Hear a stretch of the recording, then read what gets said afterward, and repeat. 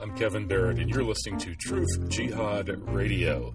No commercials, no foundation sponsors, 100% crowd-funded since 2010. If you want to support this kind of radio and get early access to the shows, please go to kevinbarrett.substack.com.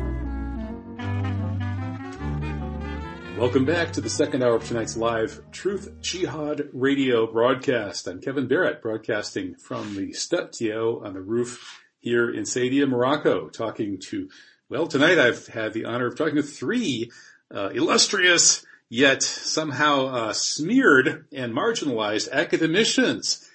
And now we're moving on to the third. That would be Professor Kevin MacDonald.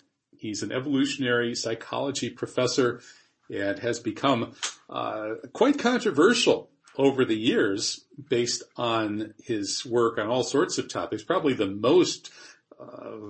third rail topic he's approached is the one around Jewish power and the evolutionary sources of Jewish tribal identity and success in the competition for resources, and so on and so forth. And he posts at I think it's the not Occidental Observer anymore. He's at kevinmacdonald.net, and he blogs at the Occidental Observer. He's got a couple of new pieces out about Palestine and the problems over there. We all know that the Native Americans run around in T-shirts saying Homeland Security since 1492. In Palestine, they have similar T-shirts, only it references 1917 and 1948. They definitely have an immigration problem over in Palestine. And Kevin MacDonald says we have one here too, as of course did Virginia Abernathy in the first hour tonight. So let's talk about it with Kevin MacDonald. Hey, welcome, Kevin. How you doing? Yeah, well, good to have you back on the show. It's been a while. And let's see, we could start at a lot of different places, but your latest posts generally are touching on the crazy situation over in Palestine. And you seem to be posting some things that are going to probably annoy people on both sides, which actually speaks well for you. So, give us your take as somebody who can probably identify with the Palestinian opposition to unwanted immigration. Yet at the same time, you don't seem to be really a gung-ho pro-Palestine supporter like I am either. No, for example, I don't want Palestinian immigration to this country either. But I'm mainly concerned about the Jewish issue. We had a white America, when I was growing up, and it was 90% white, and it could have stayed that way, basically. But Jewish activism is what did it. And Jewish activism is also what did in the Palestinians. They, as you were mentioning, they started immigrating early in the last century. And there's a lot of conflict, but then they won the war in 1948. Again, an awful lot of help from Jewish wealthy individuals and Jewish organizations and arms smuggling and the whole thing. But anyway, that's where we are. And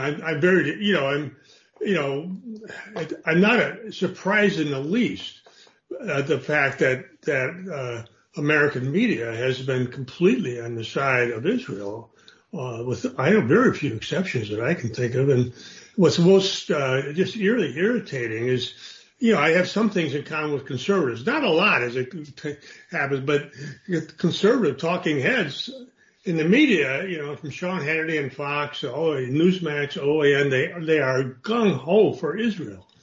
And on the left, you see more criticism of Israel, but not so. I don't watch MSNBC or CNN much, but the point is that it's wall-to-wall pro-Israel, and Biden, of course, is completely in for Israel. And now he wants over $100 billion for Israel, Ukraine, and the border, which is simply a way of getting support in Congress from just about everybody, because Israel, they want $14 billion for Israel, in addition to the $4 billion that they already have, and God knows how much other stuff on the side, but that'd be triple. They've over tripled the amount they usually get in 1 year just for this.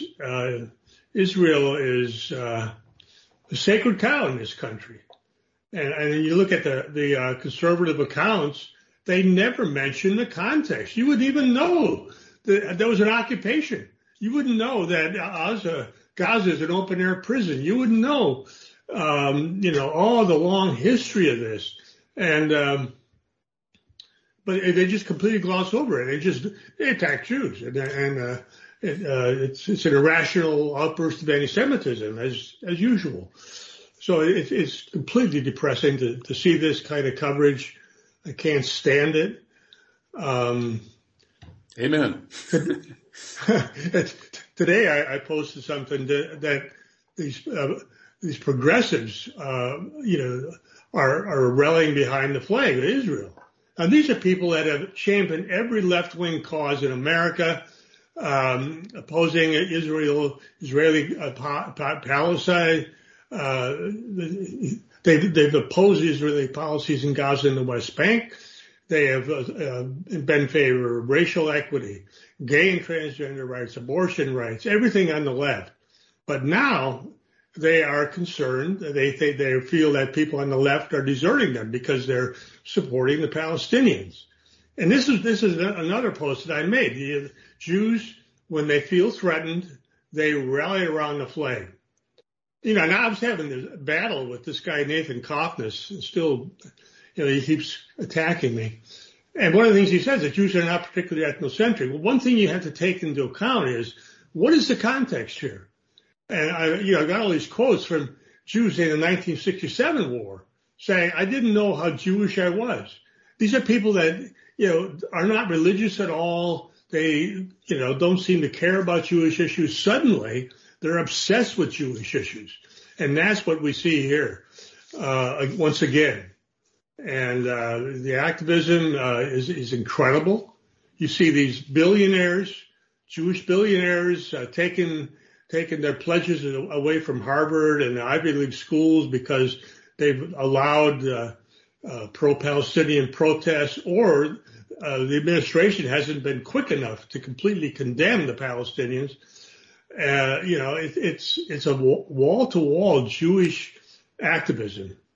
Most of the time, Jews are not all that, energized. They sort of have it on cruise control because they are in control, and no big deal. But now when something like this happens, you see the power on display, and it comes out, and because you have what they see as a crisis, and there they go. And it's going to be intense wall-to-wall support for Israel.